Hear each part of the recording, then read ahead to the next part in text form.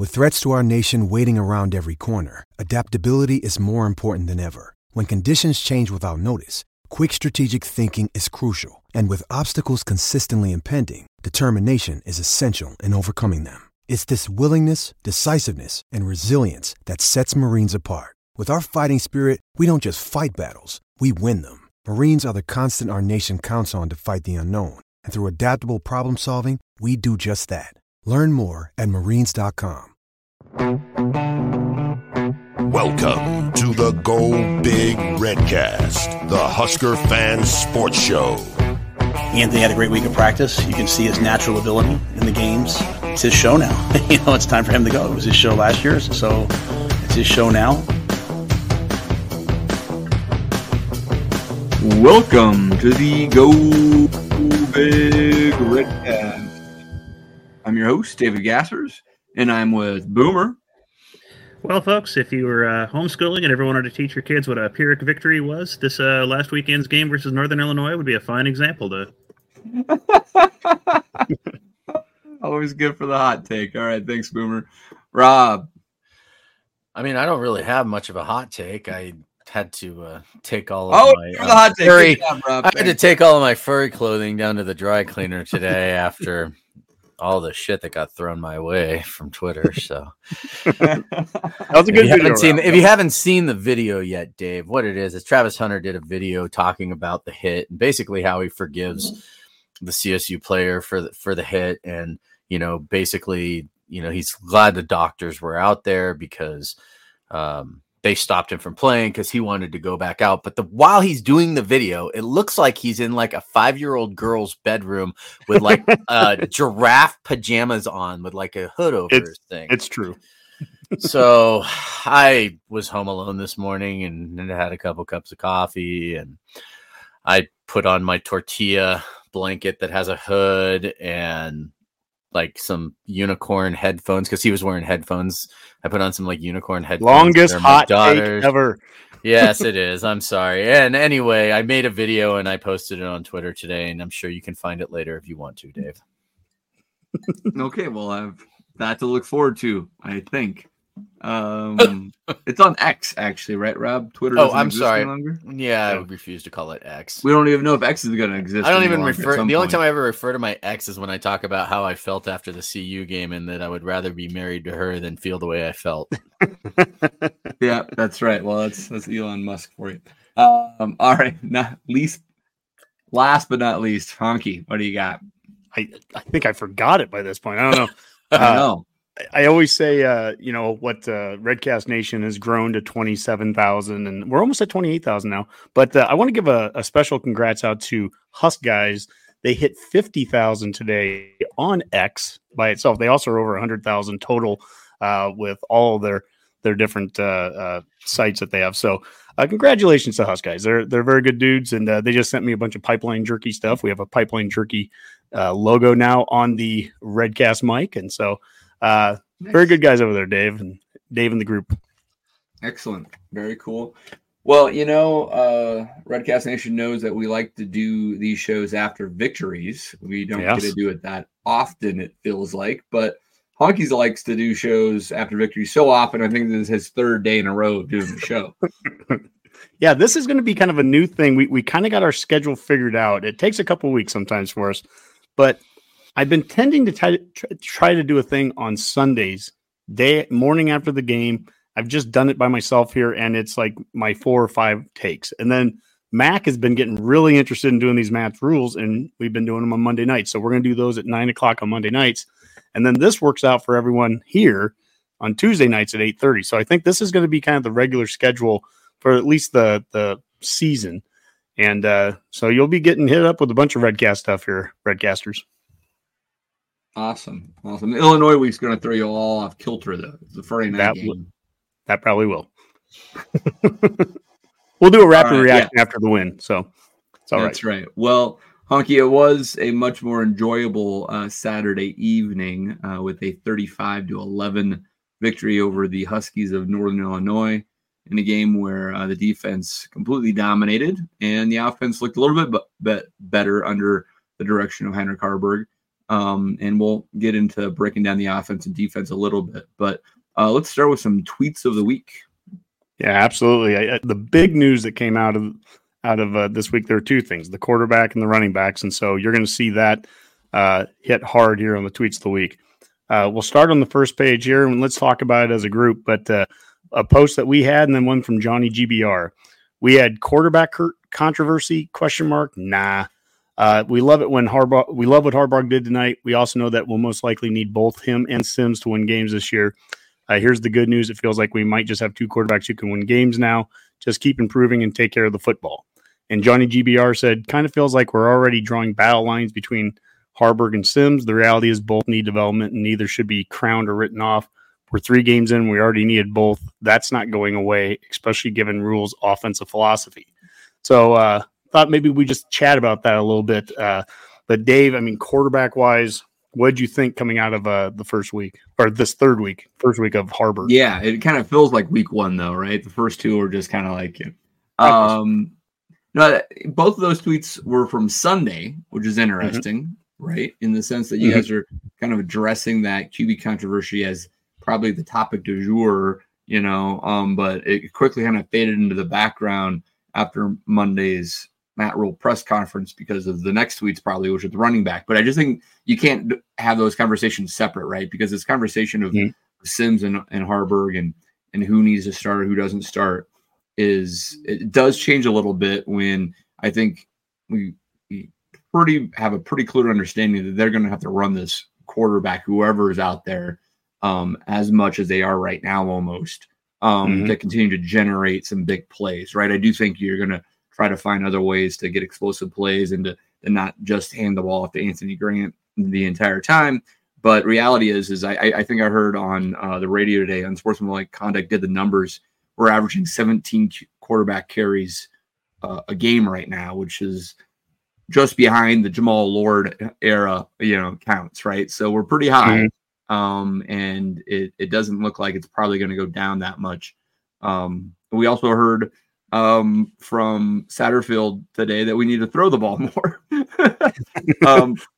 which I don't necessarily disagree with. I think it's really more, we just need to run more plays, right, Honky? I mean, like I was doing the math. We were only averaging 62 or 3 plays a game right now, and I think we just need more offensive snaps. Yeah, here's one of the tweets is from Jim in Minnesota, and it hits exactly on what you were just saying there, Dave, that this is from Coach Rhule. He said, we are zone option team. Like we're going to do that, run the QB. It's part of the offense, so I don't care who the leading rusher is. We're going to run all those guys. And Jim said, I think this is the first time I've heard Rhule identify what we're trying to do on offense. And I think, we've talked about this in the past that this may not be the type of offense that we run in year 2 or year 3. We may not always be so quarterback centric, but at least in year 1 here, they made a point when they brought Sims in to begin with, they made a point that that's what they want to do.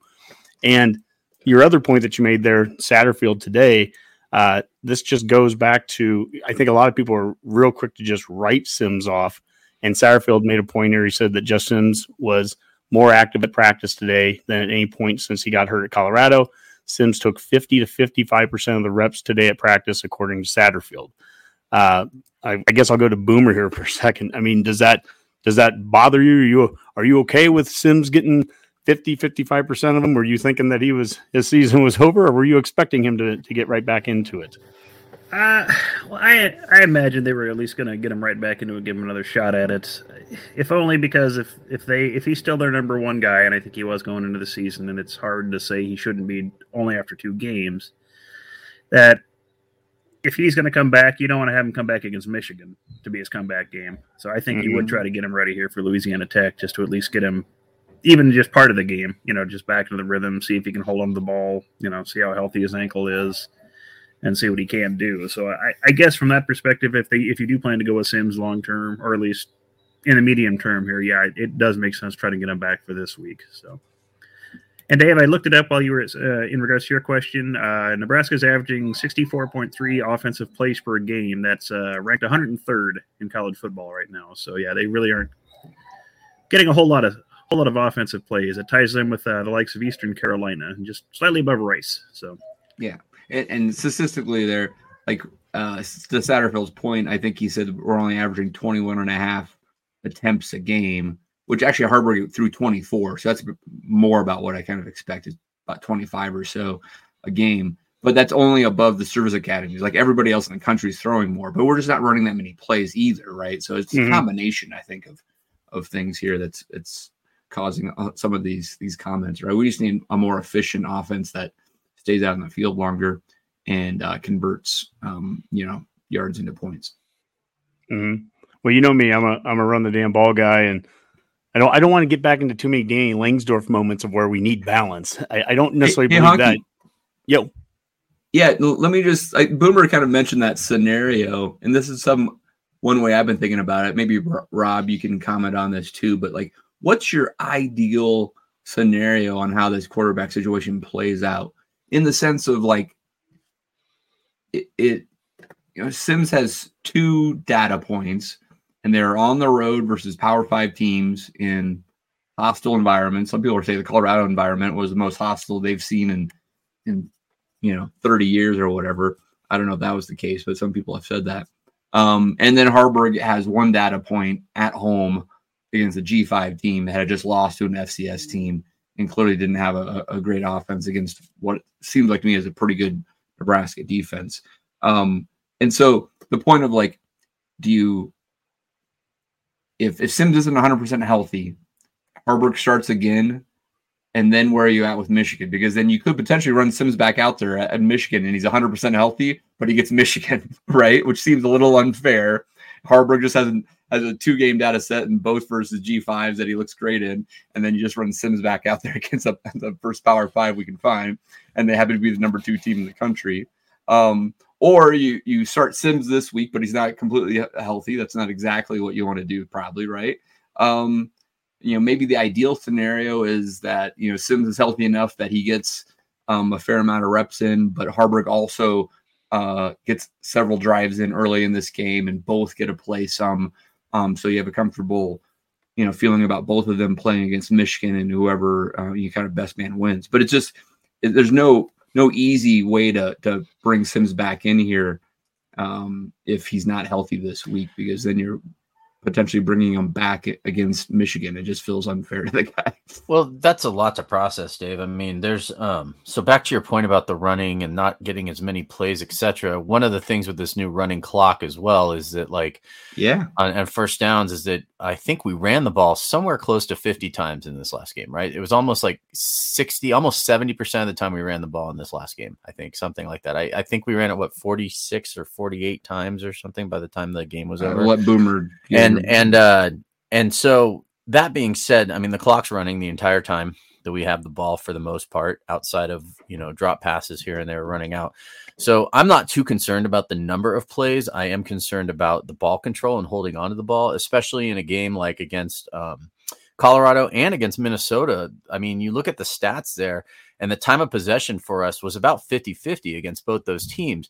So that being said, had we not turned the ball over as much, I mean, it could have easily been like 60-40 or 65-35, like in that term. So, and we are, and it's already been said, and I know I could probably find tape on it somewhere from Rule, that this is a ball control offense. They're going to hold on to the ball. They're going to pound the ball. That's what they're planning to do. They have been using the fullback, so I guess to answer your question about Sims and Harburg, honestly, I mean, Heinrich it was just a completely different look that this team had compared to the first 2 weeks. And I know because I was at both games, watched them both very closely.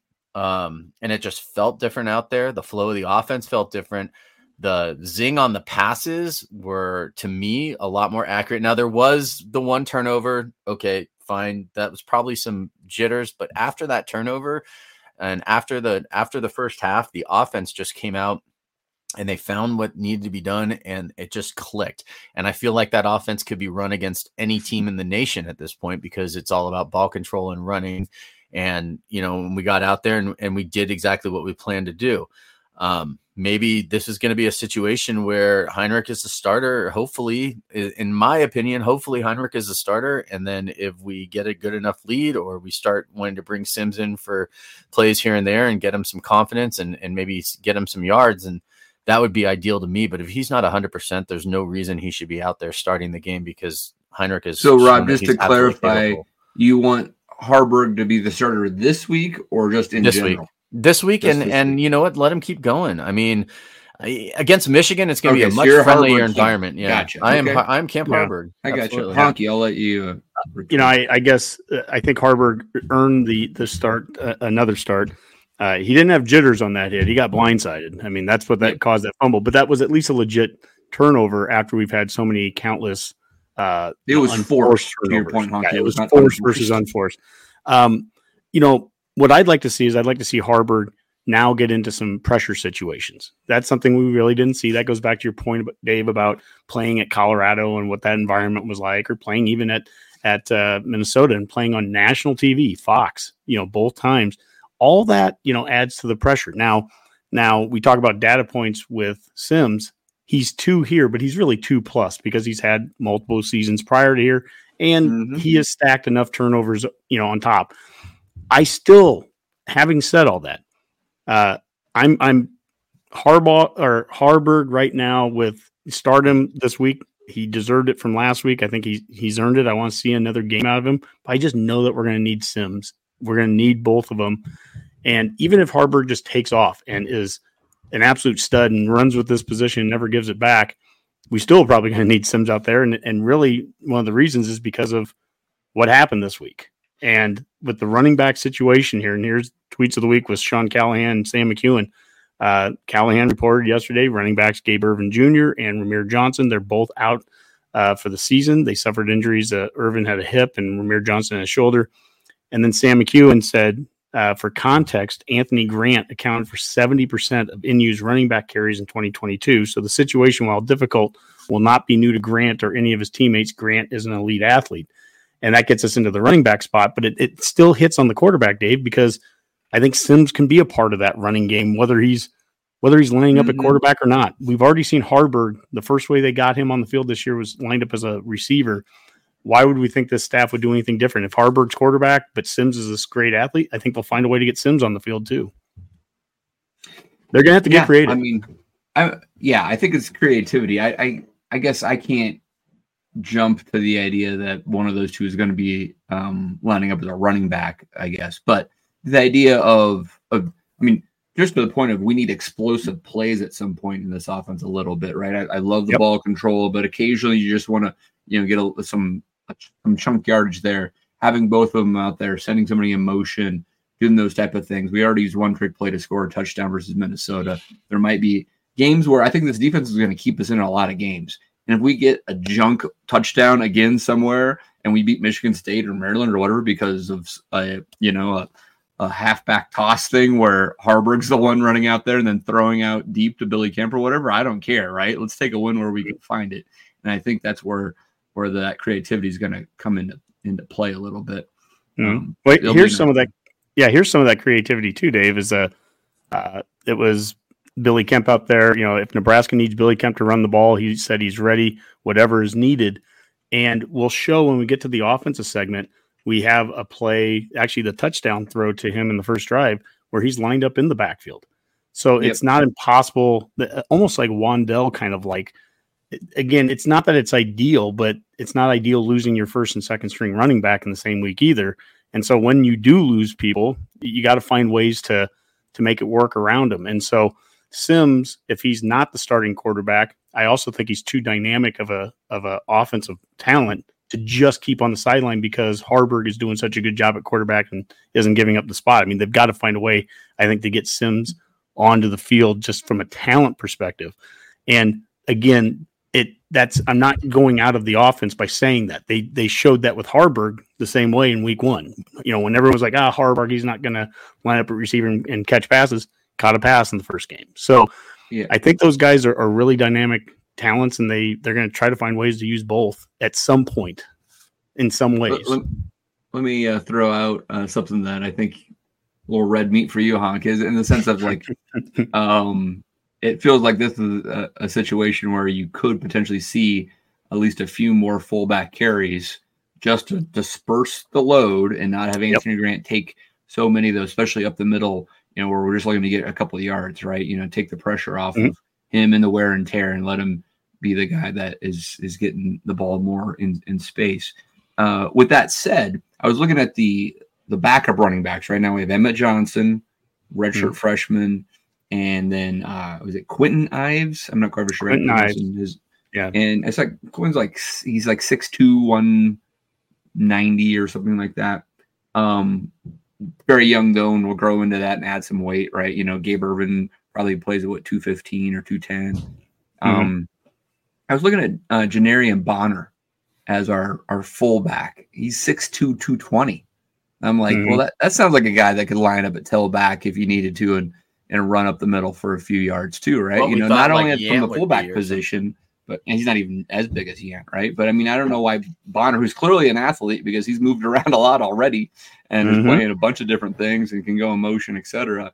I think you could sneak a few carries out of him. What do you think about that? Absolutely. I mean, from a run pass ratio, let's just say if we're going to have 70 plays in a game, which is probably aspirational right now, we haven't really hit that number, but if 70 was a good number, I would love it to be 45 rushes, 25 passes, let's just say on an average day. So let's break that down. How do you get to 45 rushes? Let's say that Grant can be a 20 carry a guy game, 20 carries a game.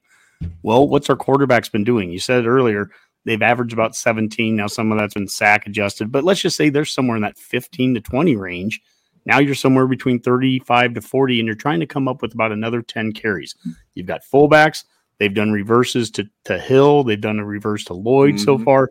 Kemp can be lined up in the backfield. You can do some things with Sims and Harburg. I gotta get his name down. I keep saying Harbaugh.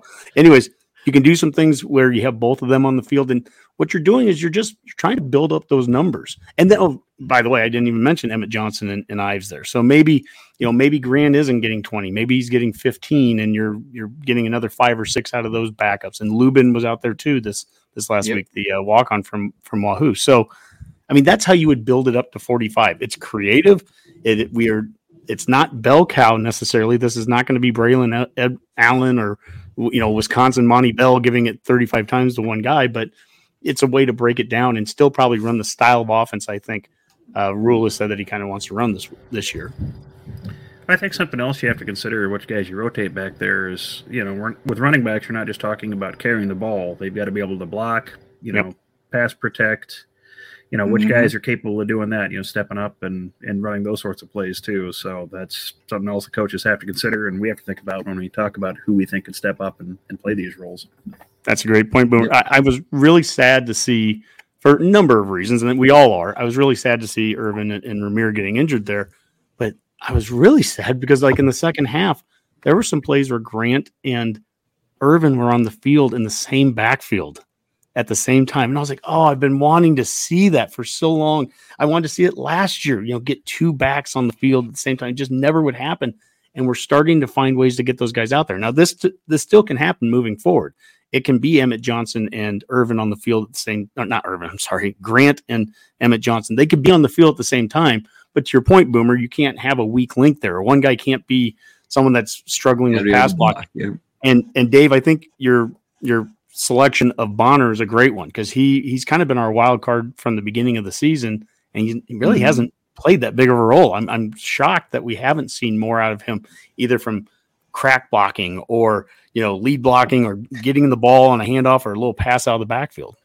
Yeah, it seems like we actually have enough depth at that fullback position with Liebentritt and Lubin. Is that right? To have Bonner be a running back as needed, right? So, yep, absolutely. Yep. One more tweets of the week on football here, and this was just some of the rankings. Our national ranks, we are 23rd in rushing offense right now, 209.8 yards a game. And on defense, we're 4th nationally in rushing yards, or yards per rush at 1.7 yards a rush. We're 3rd in rushing defense overall at 46.3 yards a game, which is astounding. And then we're 3rd in sacks at 4.6 a game. I hope we can continue to build on the success we had on offense against NIU. That was from Black Shirts. I guess I'll start with you again, Dave. What are your thoughts as you see those stats?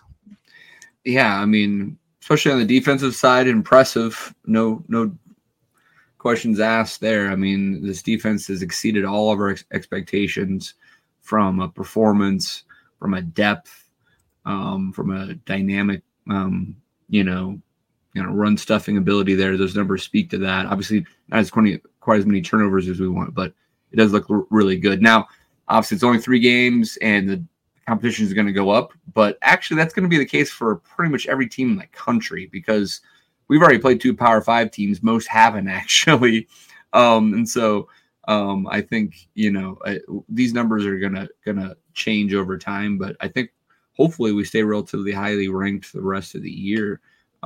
It's impressive. And, Boomer, looking at these numbers, 60 yards against Northern Illinois was given up on that last drive. So I can't imagine what these looked like if that wasn't the case.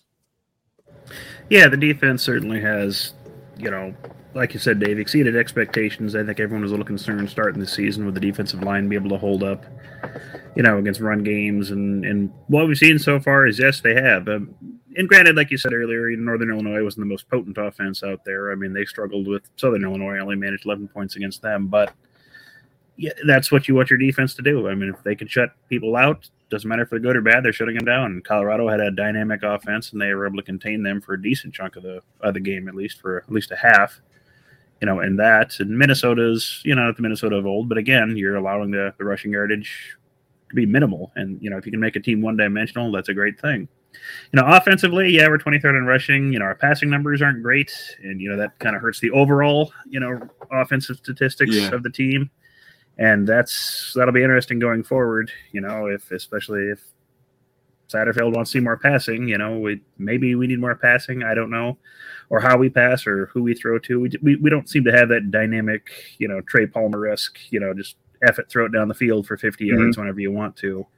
We don't seem to have that yet. Maybe we're opening something up with tight ends more. We saw Fedoni get open on a really nice play for a touchdown this week. An excellent scheme on that. Maybe that's what we have to go to for this. And that's a good open that up a bit. That's a good point, Boomer. And when we get to offense, I have a couple of plays that we'll show in the film breakdown where exactly to your point, without a Trey Palmer, just someone that just can get open by himself, we have to kind of find ways to get people open, and we're doing that. We're starting to do that in this offense. So I think we have a couple plays that will kind of hit on that. But Rob, hey Honky. Oh, sorry. I just wanted to throw it to the Rob really quick because he's the Kool-Aid guy, and I thought with some conservative properties you could look at how Northern Illinois only got 11 points and barely had 100 yards of offense against us for the majority of the game, but the Huskies beat Boston College by scoring 27, and Boston College almost beat Florida State. So, I don't know what that actually means in Kool-Aid land, but it means obviously we probably could beat the Seminoles, right? Well, and that's the other thing too, is that, we have to also look like we're talking about sharing carries and our quarterbacks and number of throws and things like that. And we also got to take into consideration our opponent this week with Louisiana Tech, right? They're giving up over 200 yards a week in rushing and under 200 yards a week in passing right now, right? And so one of the things that our offense that we are going to obviously try to focus on is running the damn ball again, right? And if they're giving up 205 to a bunch of lower level FBS schools like Texas Tech, like Texas State, and I think they played a couple other teams that I'd have to go back and look at their schedule, but nobody of the likes of Nebraska yet. But at the same time, we are battle tested against a couple of Power 5 teams. And then last week we came out and we really flexed against Northern Illinois. And I think we're going to do the same this week against Louisiana Tech. And I'm not too concerned about the passing game, because if we keep the passing game very similar to what we kept it last week, then I think the team will just be fine. I think it will be, we'll run the ball, we'll control the ball, we'll control the clock. We'll probably still come out and win by 21 plus points. And, I'm not too worried about that. Their defense doesn't seem to be dominant. They've only got I think I saw something like 27 returning players on the Louisiana Tech team. I shouldn't talk about that because Colorado had 85 new additions to the roster. But I will say this, is that there's one player that I was trying to see and I was like, oh, this will be great. Dakotas Crawford, right? He's going to be playing for Louisiana Tech this weekend. This is going to be great. And he hasn't had a single catch the entire year. So Yeah, but hey, Boomer, do you know if Hank Bachmeier, the transfer who got dinged up last week for La Tech, is he going to play? That I haven't heard. I'll do a little digging and see if I think that's a big. I mean, that's they're going to try to throw the ball 50 times against us, and Bachmeier is he's Boise State, pretty serviceable, highly recruited guy. Probably, that'd be a bigger test for our. Well, it looks like his backup has had quite a few. His backup has had quite a few attempts already this season too. So that's a great question, Dave. Actually, all right. Well, we're gonna find out. Well, the final tweet of the week, and we've been asked by so many different people, namely Dave. When I was down there in Boulder, my sister and her friend Jen, they were down there for some volleyball, and we don't talk a lot about volleyball on the show, mostly because we don't know much about it, but I do know that we are number 2 in the rankings this week. And so here's the tweet of the week from that our Huskers have been number 2. Great win last Tuesday night on ESPN, the flagship network, against Stanford 3-1. And then they came around yesterday and beat another ranked team, Kentucky, at home. So just a feel-good thing right there. Great. We are a women's sports program. We have been the last 6 years for sure. And led by volleyball. So they're number 2 in the country, and they are playing lights out. Yeah, I think they're pretty good as far as I can tell. Yeah, and that game, had one of the best rallies back and forth that I'd personally ever seen. I mean, how long did that go? Well, if you haven't watched it, search it out on Twitter. It was crazy. Video, what was it? Something like 75 seconds or something. Yeah, it was insane. Just the back and forth and the reflexes and the ability that both teams really showed in that was just awe-inspiring. It's kind of how we look if we knock a beer over, how quick we can move. But there's not a single senior on that team, and the freshmen are playing like they've been out there for the last 5 years. It's crazy. Like that. There was one save that Lexi Rodriguez had where it looked like Kentucky was just going to kill it right there. Like you thought the play was over, and somehow she got under it, and then right after that, the next save on that save really was almost just as incredible as hers, but just wow.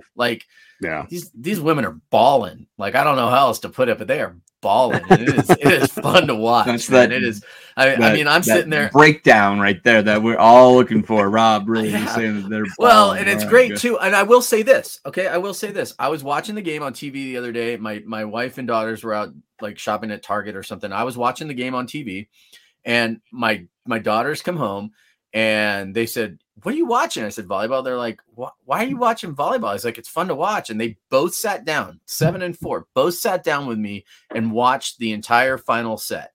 And we just sat there. And that's the longest I've ever gotten them to sit to watch anything with me that wasn't like Bluey or, or A for Adley or one of those shows. Right. So it was really cool for me. It was a cool experience because I got to sit there, watch the game without them complaining to change the channel because they were watching these, women that are older than them, play this sport where they were just kind of like, wow, that looks fun. And then they pretended like they were playing volleyball in the backyard later. And I was like, okay, this is cool. So there you go.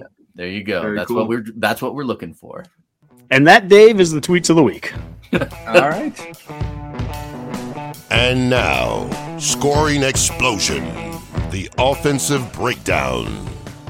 Well, I'm looking forward to the offensive part of the show, as in scoring explosion, where we break down all things Husker offense. And Honky, I think there's some video clips you want to walk through with us. Yeah, absolutely. Let's start with the first play of the game. And it was an option out of the I formation 3 wide receiver set. So it's a triple option here, basically to the left.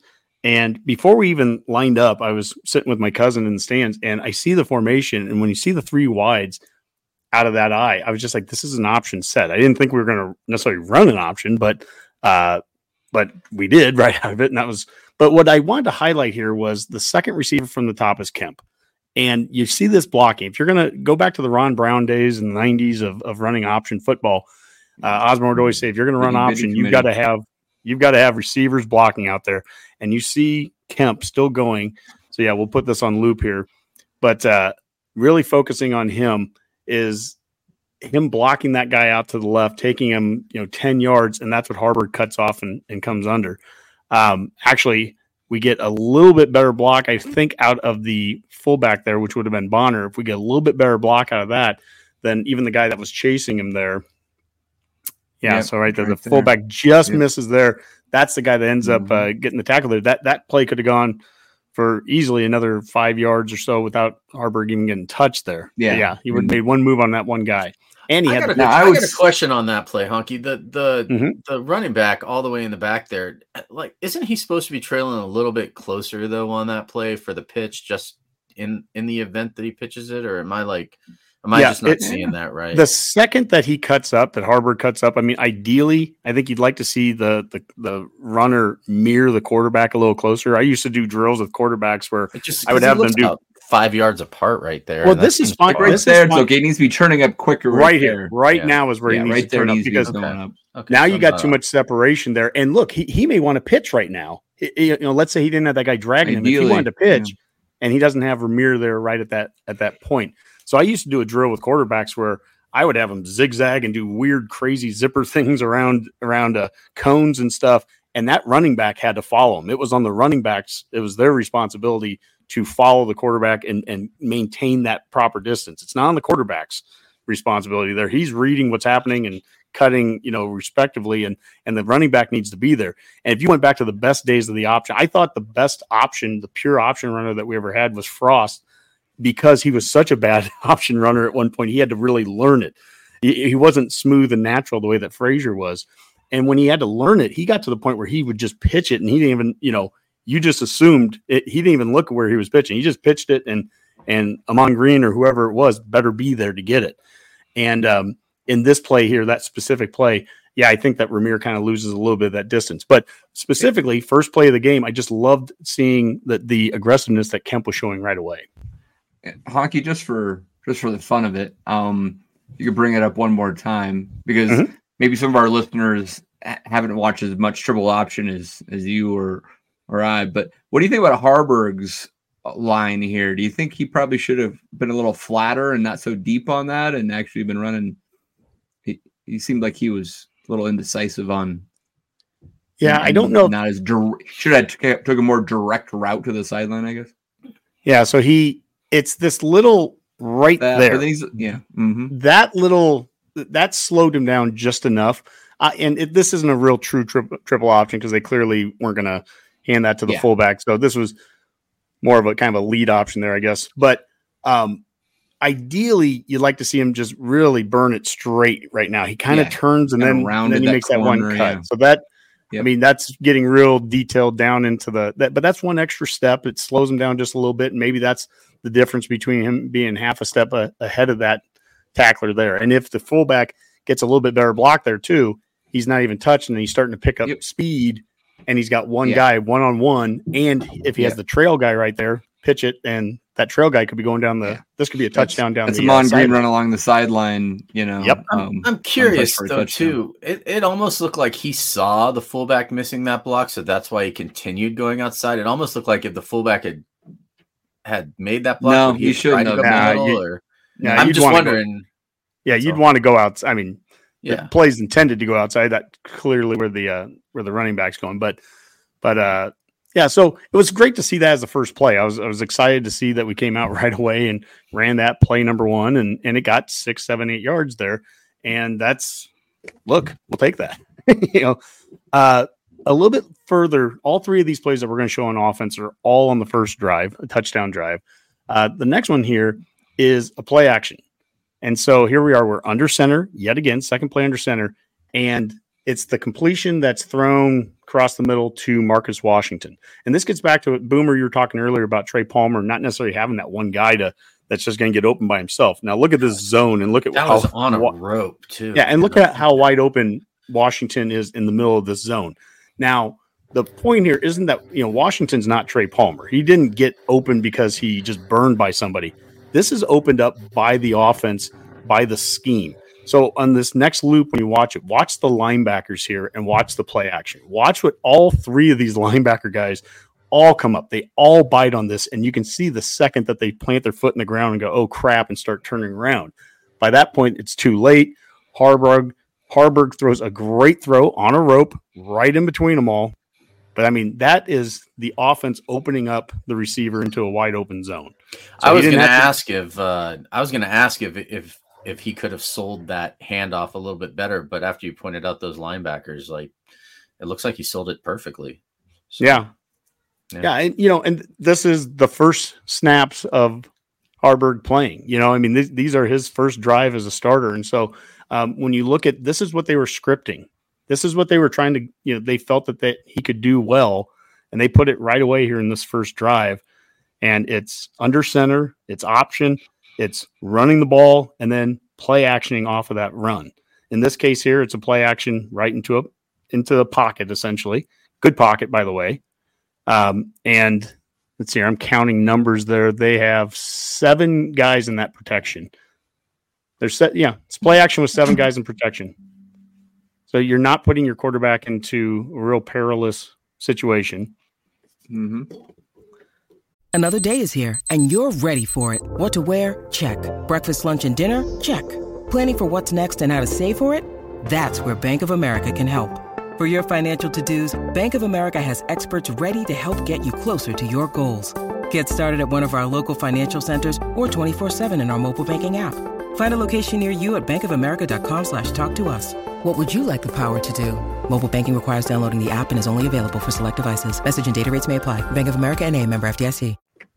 Love play action. Very nice. Yep. And the third play here, and this is the touchdown. And the first part of the focus is that we talked at the beginning about being creative. And Kemp is lined up here. Kemp catches the touchdown here.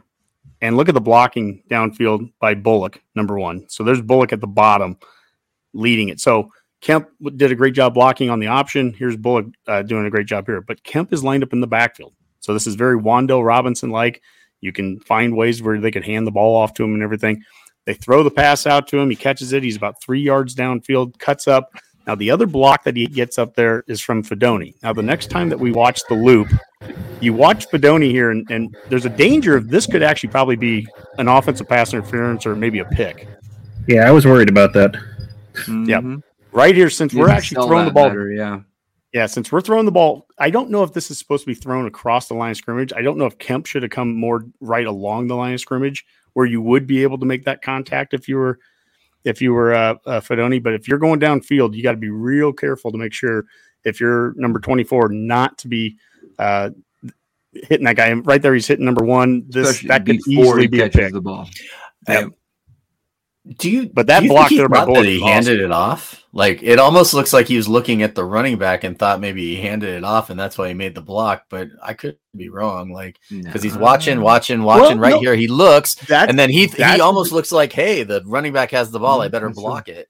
That's an excellent RPO type scenario, though. That's an excellent point there, Rob. That could have been, and I think at the end of the day, it's probably on Kemp to stay at the line of scrimmage or behind, because to your point there, Rob, he may have handed that ball off and Fidone needs to be blocking downfield, right? So if that's a handoff, then Fidone needs to be blocking that guy already. It's on the receiver there to make sure that you're not downfield. Let me be clear on this, Honky. If Kemp would catch that behind the line of scrimmage, Fidone's block is legal? Yeah. Yep. If you're behind the line of scrimmage, you can have guys downfield making contact. That's how you run screens. Can't he make it up to 5 yards beyond the line of scrimmage, though? Isn't that it? Like you can still make contact 5 yards. All I'll say is that it gets into a close, hairy situation, and it seems more times than not we've had that stuff called on us. And you don't want to be going against Michigan, catch a touchdown, and have it called back because of a legal pick. We've had that happen. Yeah, they'll before. be looking at him. Yeah, I mean, he was a boomer. Right at 5 yards when he made that hit. So, Boomer, what do you think of Haarberg's sidearm delivery? Like slinging Sammy Baugh out there or something, man? Yeah, it's definitely noticeable. It's a little different, and I guess if it's working, great. Yeah, I mean, you're 6'5", you can do that, but it might come back to haunt you at some point. It could. That worried me a little bit too. If you get a tall enough D line, that could be some problems. But I guess I haven't measured the entire D-line in the Big Ten yet. But in that case, it looked like he threw it around the defender right there too, though. Like he saw the defender coming. Times where he really drops that arm angle. Like right here, the defender looks like he's ready to block the pass, and he drops the arm to the side and throws it around him instead. Like there was a play that was coming right at us where we were sitting, and I don't think we completed it, but he threw it. He did the same thing. It would look like a baseball throw, like a shortstop throwing it, and he threw it around a defender. A defender was in between the receiver and him, and he got it around him. Scary as hell. I mean, he got it around, and I don't think we caught it on that play. But it's a different way of throwing it. I don't know if you guys saw the video. It was the quarterback for, I think it's who played Baylor last week, like Long Island. Long Island University, right. the Fighting Sharks. Yes, the quarterback. The quarterback for Long Island had the craziest release I've ever. Like he literally threw it like Uncle Rico, just whipped it, like from his hip. It was crazy. You can throw it over the mountains. Well, and the thing is though too is that like if we're watching, and I'm not making this comparison, saying this only in that.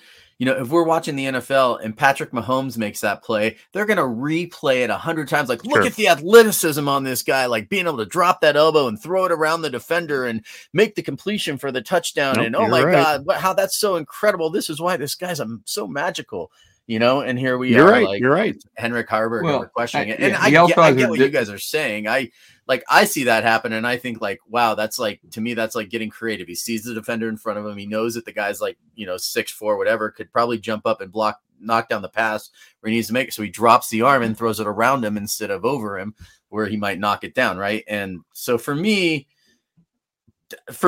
I like it. That's where I like it. It feels like he's getting somewhat creative, and he made the completion, he made the touchdown. So I don't want to knock it.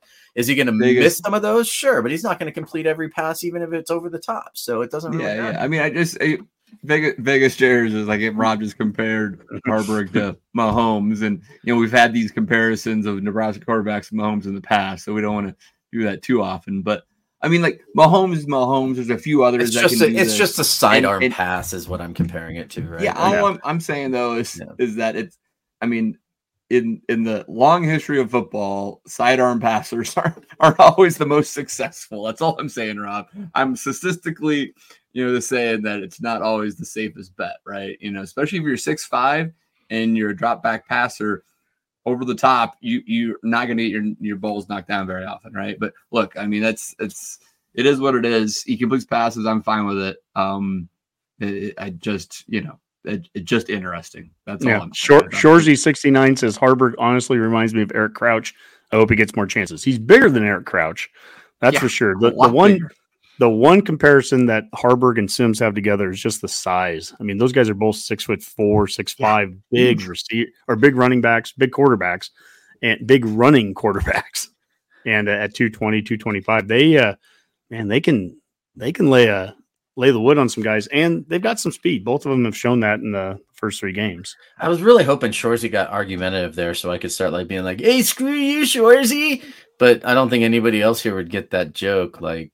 Because I don't think any of you actually watched that show. No one got it, Rob. Okay. No one got it. Shorzy gets it, and that's why his name is Shorzy69, and I get it. And so, Shorzy, shout out to you. It's time to throw the bones.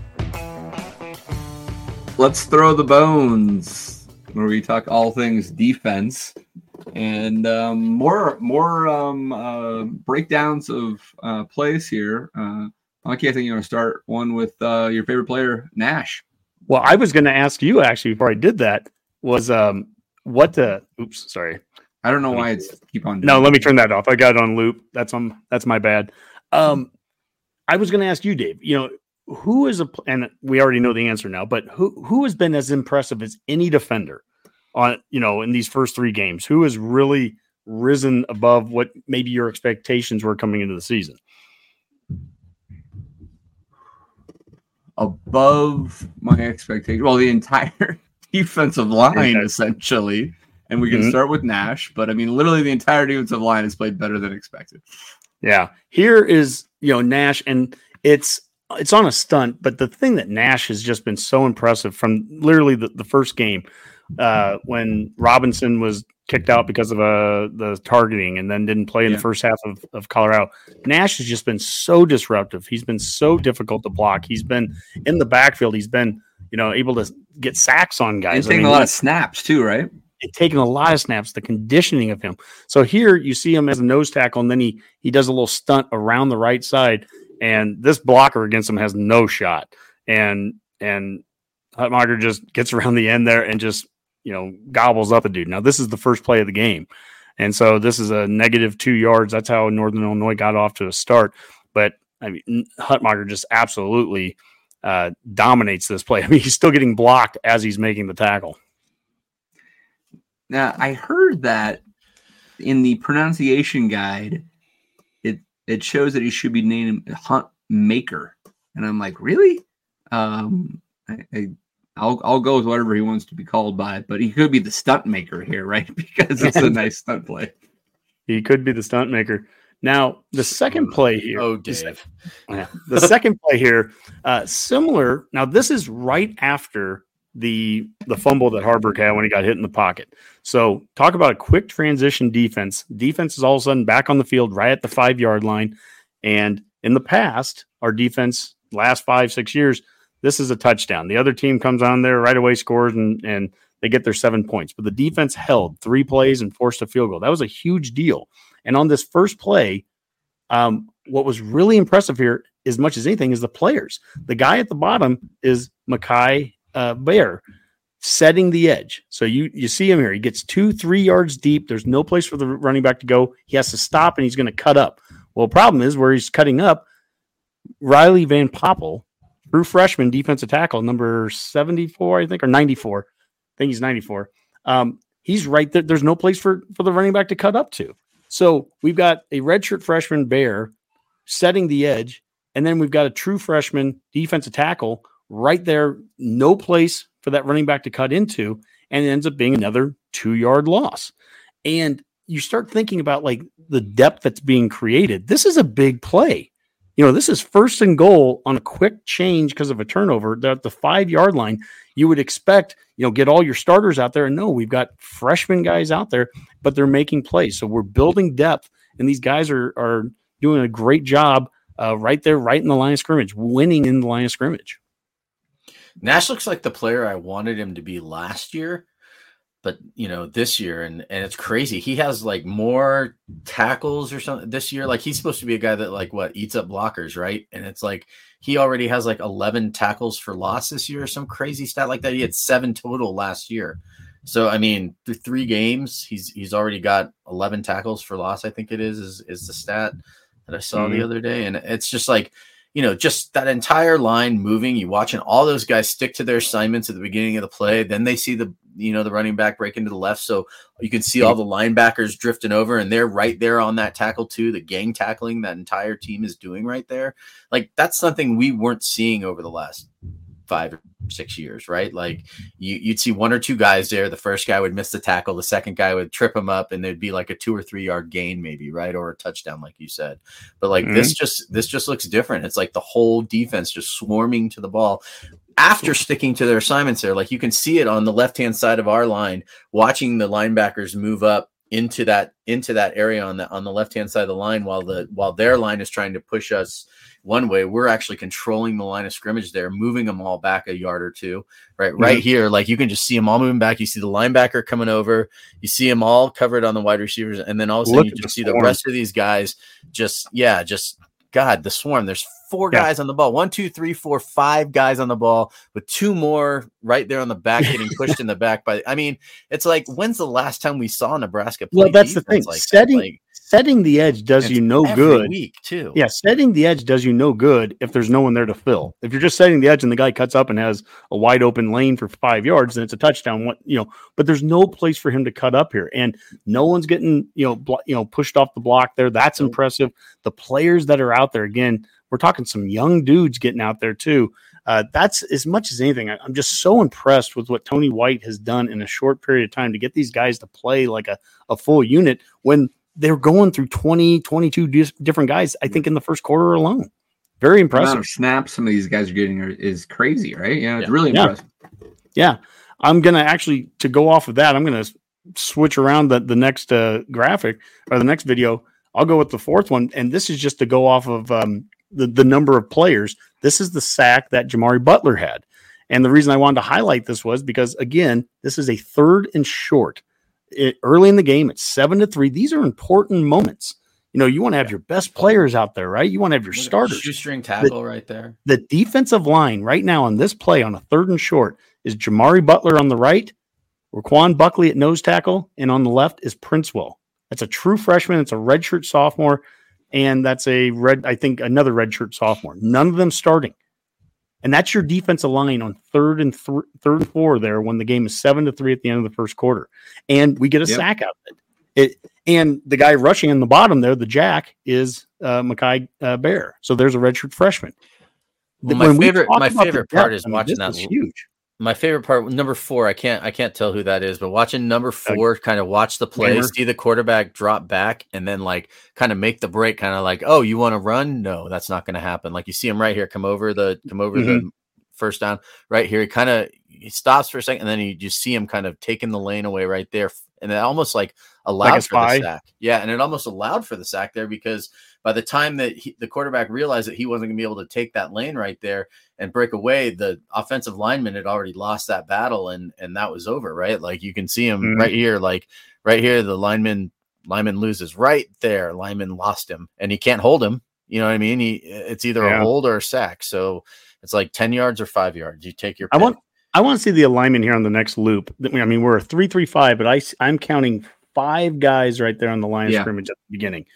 And the tight end is getting held up by the top outside backer there, almost picked by the and then Reimer looks like, I think Reimer is spying the quarterback on this, the way it looks. Yeah, he comes up and wasn't going to allow the quarterback to run up to the left. There's a little bit of a gap, a little bit of a hole that the quarterback could run right there. If he wanted to run, he could run, but Reimer was there to get him. Now Butler breaks off that block. He starts to go to make the tackle. If he doesn't make the tackle, Reimer is certainly chasing, but also I'm not sure who the other guy was, if that was Borders or whoever. Not Borders, Sherman. Yeah. So, I mean, it just illustrates what the defense is doing, which is Well, and they use the back judges. They use the back judge for a pick too on that one too, because there was even if they had thrown to the tight end, the back judge was going to get taken out on that one. So that was a really good containment by the back judge as well. Yeah. The last play I want to highlight here is one where Gifford comes up and makes the tackle on the quarterback and just darts through here and gets it. Now, first off, let's just look at alignment. So last play we talked about how there was 5 guys on line of scrimmage. Let's look at where the alignment is at the beginning of this. They have 5 guys up, and then there's 2 linebackers essentially. Gifford, our rover, is one of those 2 backers. Boom. And he just darts in there and he gets him from behind. Now, what I like about this play and what I highlighted on Twitter about it was that think Michigan for a second. This is 7-on-7 inside the box football. They have 6 blockers there along the line, plus they have a running back. So they have what should be 7 blockers with the quarterback being the runner. So let me look at that one more time. Yes, they have the 5 linemen. They have the 6th. They have like a tight end, and then they have the running back. So they should have 7 blockers against what we would have as 7 players as well. So let's loop it and let's see what our defense is. We have 5 guys on the line, 2 backers. They're going to run it with the quarterback. If that running back can get to Gifford and lead block on him, they should at least have a hat on the ball. But the running back ends up getting nobody, and Gifford just shoots up. I mean, look how fast he came. This is the thing that caught my eye when I was watching it live, is how fast he darted through there. That running back didn't have a chance, and it's a sure tackle. That's the other thing that this defense has been doing. They don't miss tackles. The patience there, too, though, also. I mean, okay, this is obviously slow motion, but I like the slow motion because you can see he pauses right here, and then, boom, sees that the quarterback's going to keep it and makes that break, right? Where you said the running back had no chance. It's because the running back didn't even think he was going to make that break, but he stood there, he watched, he saw the quarterback keep it, and then he took the direct line there, right? So even if the running back had tried to make the block, right, the running back realizes, oh, God, that's my guy. He would have never made it there in the first place to get there because he's thinking he was going to be blocking somebody completely different. And then, you know, he makes that break in right here at the yard line to gain, right? He kind of pauses for a second and then realizes it and makes that break in right there. And it's great because that patience, instead of overcommitting and maybe running in thinking that maybe the linebacker was going to have the ball, he waits, sees that the quarterback's going to keep it, and then at that point, you know, makes the tackle, which is beautiful tackle, by the way. And there's Vegas Jair said this is the play that Leonard got rolled up on. Yeah, geez, he did. One more loop of this. Watch the corner on top, our cornerback on the top of the screen right there on the 50. You know, I don't know if he makes this stop for a first down if Gifford doesn't get him, but that corner's coming right up too. I mean, that quarterback, despite the number game that they had in the box there, that quarterback didn't have a chance. No. Not with that corner coming up and not with the way that Gifford did. So those are just a couple of different examples. Defensively, we played a number of different people. We played some young guys. These were meaningful snaps, 3rd and shorts, and right after a quick turnaround on a turnover down in the red zone. And the tackling is sound. The guys are setting the edge. The guys are filling gaps. I mean, it's just really impressive to watch through 3 games. And so, you know, I don't ever want to look past an opponent. We're not good enough to do that. We need to beat Louisiana Tech. But after Louisiana Tech, I'm telling you, I am so jazzed to do this show next week and have Michigan coming into town because we need – I feel like with our defense, we need to play Michigan. This is an opportunity. This is not a fear thing. We need to see how this defense is doing. All the things that we like, the effort, the tackling, the aggressiveness, the physicalness, we need to see it against a Michigan type of team. And you know, who knows? I mean, Michigan could come out and run for 300 yards, right? They could.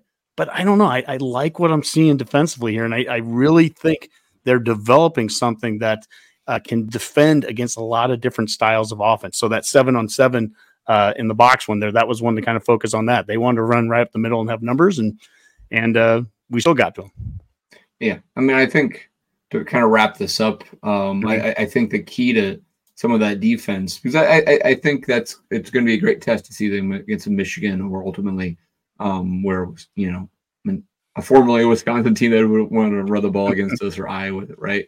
But it's also part of how well this offense can evolve to be complementary to that defense, right? Because I think if we could just simply hold on to the ball enough and get 21 points on the board, we can win some Big Ten games this year with this defense. But if we hang them out to dry with too many 3-and-outs and you know, turn the ball over and giving the opponent short fields, et cetera, it may not look the same, right? So that's going to be the critical thing is complementary football, and you know that race to 6 is still on. I'm even seeing Iowa fans though, like on Twitter after today, those rushing stats, right, got put out showing Nebraska is like the top 10 in rushing defense, right? And even Iowa fans on Twitter are like, hey, like Iowa fans, Hawkeye fans, if you're worried about Black Friday, this is the stat you need to be worried about the most, because this is, you know, that's their game, right? So it's like we've got other teams noticing, right? Our own opponents. A long ways to go until Black Friday. We do, but we're going to be not losing. I just think I think Dave's point about the turnovers, it's so critical. I mean, I people need to understand how close Northern Illinois could have been to being a much different game. You turn the ball over 2 or 3 times. Or when we did turn it over at the 5-yard line, the fact that we held them to a field goal instead of them just scoring a touchdown, making it 7-7. If Fedoni doesn't make that amazing 3rd down catch right on the sideline when it's 14-3, there's so many moments in that game where we've seen past games that all it took is 1 or 2 things and it could have flipped on us. You have one bad special teams play and all of a sudden it's 14-10 or it's 14-14. And instead, this defense holds them to 3. And the offense doesn't have any more turnovers, and then the defense just goes on to dominate. That's a clean game. That's a Big Ten West game, to Dave's point there. That's a type of game that's going to win a lot of games moving forward over the next 9. And I'm not eliminating anybody, Michigan included, from that list, but you've got to play that style of game. Yep, absolutely. All right, guys, good stuff. I think I'm ready to watch us take on La Tech this Saturday afternoon. Yep. Do we want to talk a little college football in general with Betcast? Go for it. Let's do it with a little The Betcast Picks of the Week. The Betcast Picks of the Week. Looping. I gotta take it off the loop. I don't know what's this looping thing, huh? That's on me. I had to loop the plays, and then by looping the plays, it looped everything else that was. Well, I always say like to repeat your point to make sure it comes across, and especially in radio, Dave, you should know that podcasting to make sure that everyone knows our. Repeat myself. Dave, I'm going to do it one more time so we have a good clean break. The Betcast Picks of the Week. Boom! All right, guys, we have a great slate of games. It's awfully early in the week to get any get too definitive in our picks of the week, but let's just talk about one of the best weeks you're going to get all year, I think. Yeah. And right off the bat on Saturday morning, Florida State taking on Clemson in Death Valley. Clemson not ranked, even though I think they've actually played relatively well after their loss to Duke. In reality, if they didn't turn the ball over inside the 10-yard line, they probably are undefeated in the top, 5 team or so. So, Florida State favored by 2 here. It's going up to 2.5. I've already seen that. I might grab that before it gets to 3. Any thoughts on Florida State, guys? It'll be curious to see. I mean, Florida State got a pretty big scare, this last week against Boston College. If they hadn't, had approximately 87 penalties in that game, I mean, that Boston College could have easily won that game with what they had. So, yeah, this will be a great test for Clemson to see, are they able to work themselves back into winning the ACC, or is this kind of the start of the end of the Dabo Swinney era there? I think this would be the game that probably determines how the rest of this year goes for them. Yeah, because like you said, Dave, they've cleaned up those last 2 games, but they haven't played anybody in these last 2 weeks. It was Charleston Southern, and then last week against FAU, where unfortunately Casey Thompson, tore his ACL, is out for the season. So no good news there. But now this will be fascinating. When was the last time Clemson was a home underdog? I wonder when that would have been. Oh, sheesh. Been at least a decade, I guess, or more, right? You would think. I would guess. I couldn't even think of the last time it would be. So, yeah. Great comment here. Levi asked, did anyone see the South Alabama destroy Okie State last week, 33-7? Just a crazy game there. I cannot understand how Oklahoma State, who's using 3 quarterbacks right now, Honky.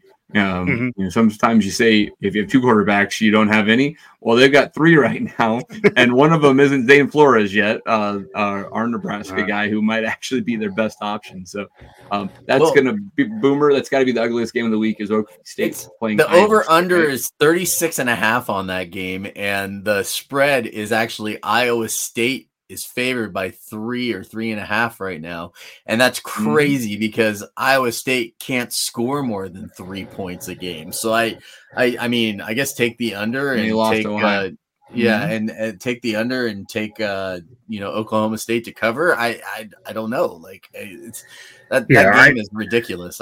Yeah, I don't know either on that one because I don't really understand what Oklahoma State's doing. I mean, I don't get that, We've seen Alabama even struggle, trying to rotate quarterbacks in and out. I don't know why Oklahoma State thinks they can get away with that. And the offense was just weird in that game for the Cowboys. It just seemed so lackadaisical. They didn't have a whole lot of urgency, and they just I don't get them at all. So I wouldn't trust them with anything this season. Kansas State also was playing multiple quarterbacks. They'd have a Wildcat guy go in there when they wanted to run it, and then they had their normal quarterback who was mobile enough too, but they were going through it. Since I mentioned K-State, Vegas Jerry here has K-State -6.5 with UCF. So this is the Big 12 debut week, right? So all the new Big 12 teams have their first conference game. So this is UCF's first Big 12 game versus K-State. I think Vegas Jerry here is taking the Wildcats to bounce back. They had a heartbreaking loss there against Missouri. That was a really good game back and forth. What a kick. And an amazing 61-yard field goal to win the game for Mizzou. That kid just secured himself a NFL job, if anything, right? Most likely. We were talking about Alabama there for a second. Alabama, Ole Miss. Ole Miss going into Tuscaloosa. Alabama only favored by a touchdown. Let me see if I can run off a few more of these. They announced the starter for Alabama today. I going can't back to keep up Milroe. with. Are they? Okay. Yeah. It's no brainer pretty much. Is that Boomer's background where there's like a Xerox machine going off left and right? I I'm not printing anything at the moment, but I can double check. Yeah, I keep hearing this thing. I think it's Boomer's. He's probably still at the insurance agency or something like that doing work today. So yeah, always working, man. Yeah. Also, Carol's in the okay, background, running some files. Okay, focus, guys. Focus. Robert, focus.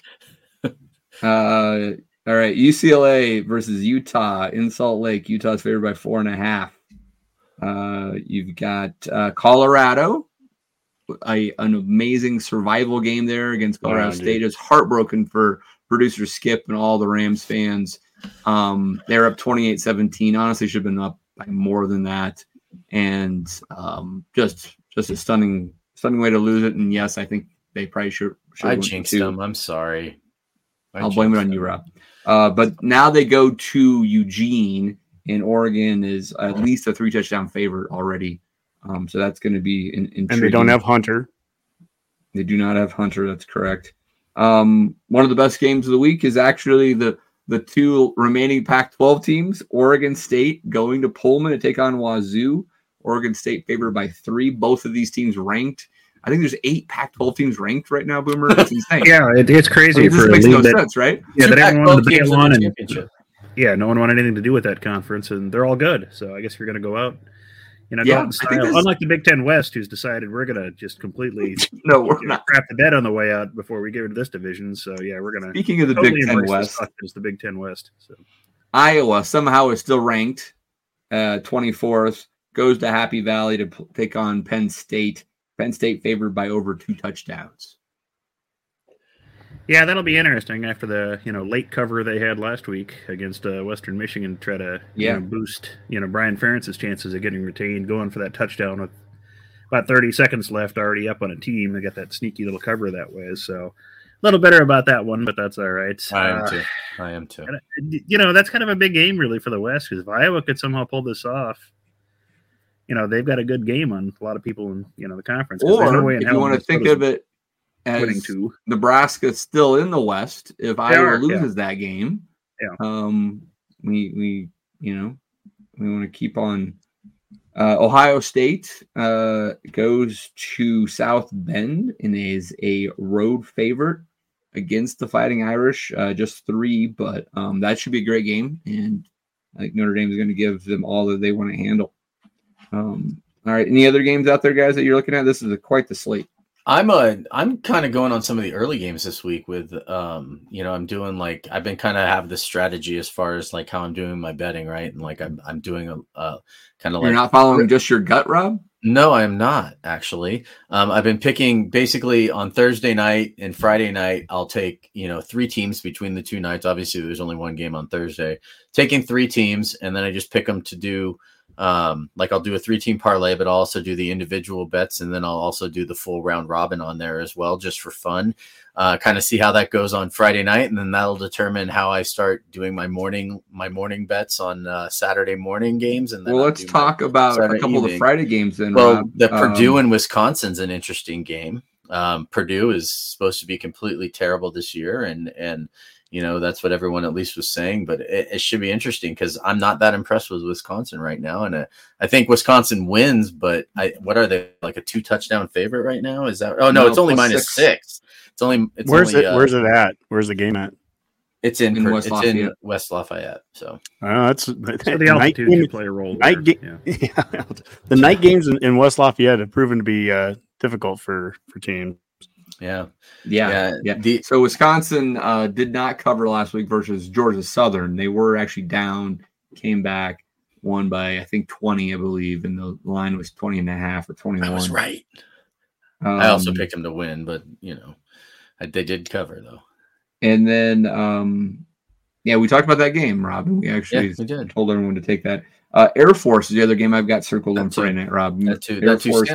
San Jose State looked good against USC for a while, right? I mean, that'll be an interesting game. It's in San Jose. The line's moved to 3.5. It's not nearly as attractive as the 2 that it opened up as, but no, yeah. I mean, well, it should be an interesting one for sure. I actually, that was the one that I stayed away from. I think, that's one of the games I stayed away from. I think I took Boise State over San Diego State. I just took the money line on that one because the 6.5 kind of scared me a little bit. And then the other, I took Wisconsin to cover with the 6. Yeah, with the 6. And then I also took Coastal Carolina to on money line on that one because that one seemed a little weird, but they're not a terrible team. They're fun. They're fun to watch. I'll throw Carolina. A few others out and we'll close this out. Auburn plus 7.5 versus A&M. I know that's in College Station, but I'm not impressed with A&M. Oklahoma, there's no these Big 12 debuts at Cincinnati. Nippert Stadium will be crazy, I'm sure, and all 34,000 people there. But Oklahoma just favored by 14.5. I think they could do that. BYU, I'd wonder if Vegas Jer is still listening.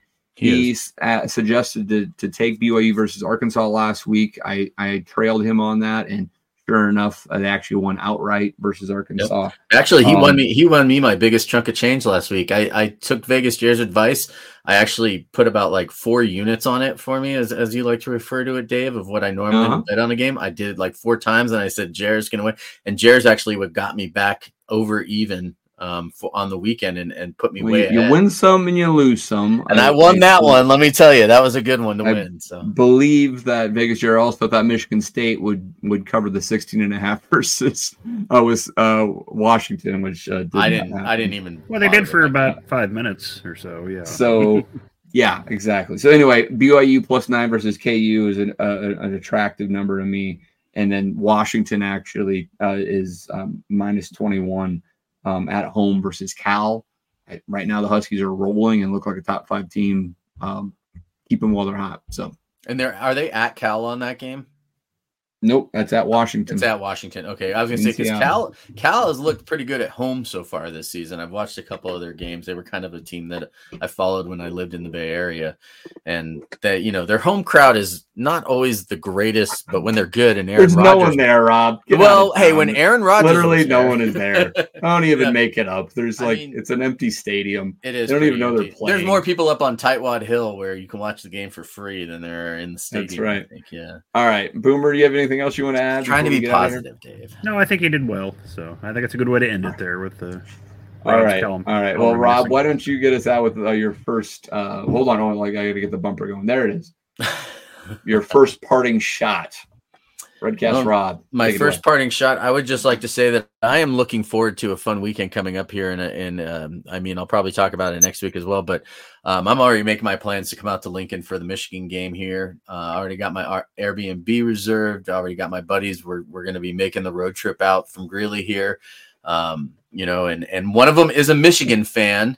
I will admit that, but him and I planned this trip out together. We are sitting in the Michigan section, and we're really excited to come out for the game. He's really excited to hang out with a bunch of Husker fans and talk football in general. He's a really good guy. His name's Brent, and he is, he listens to the podcast, as a matter of fact. So, I appreciate that about him because he at least he likes football. It's not just, Michigan, football. So it'll be fun to be tailgating with those guys and coming out and spend some time with Honky, hopefully, and doing some fun shit. Stuff. All right. Boomer, what do you got? Well, it's Husker football season's in full swing, but they also announced the Nebraska ball men's Big Ten schedule this week. So Husker basketball is not too far around the corner as well, so we'll be able to start adding that up to the Redcast. And in a nice bit of symmetry for the year, we open on the road at Minnesota on December 6th. So it should be hopefully a fun season, and kind of looking forward to that. But what is it, about a month and a half or so till basketball season opens? So yeah, that's just around the corner, everybody. It'll be mid-November or so. All right, and Honky, get us out of here.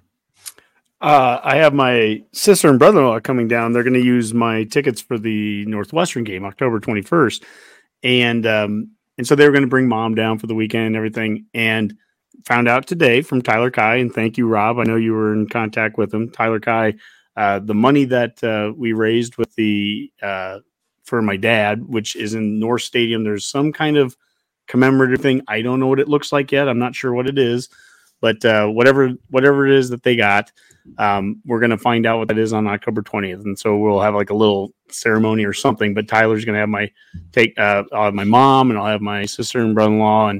And I think Kathy might try to get off work for it too. And we'll have a little ceremony the day before the game. And I might go to the training table with them on that Friday for lunch. So that'll be really cool. Thankful to everybody, all the Redcasters, everyone that contributed to that. We were able to our family donated as well. And we were able to give a nice little chunk to the athletic department and in Dad's honor and Dad's name. So means a lot. Thank you very much. That's awesome, Honk. It's great to hear. And it'll be really cool to see that whenever we visit the stadium. All right, guys. Looks like the fans enjoyed the show. I enjoyed it as well, despite Rob sometimes. For now, let's call that a Go Big Redcast. Go Big Red. GBR.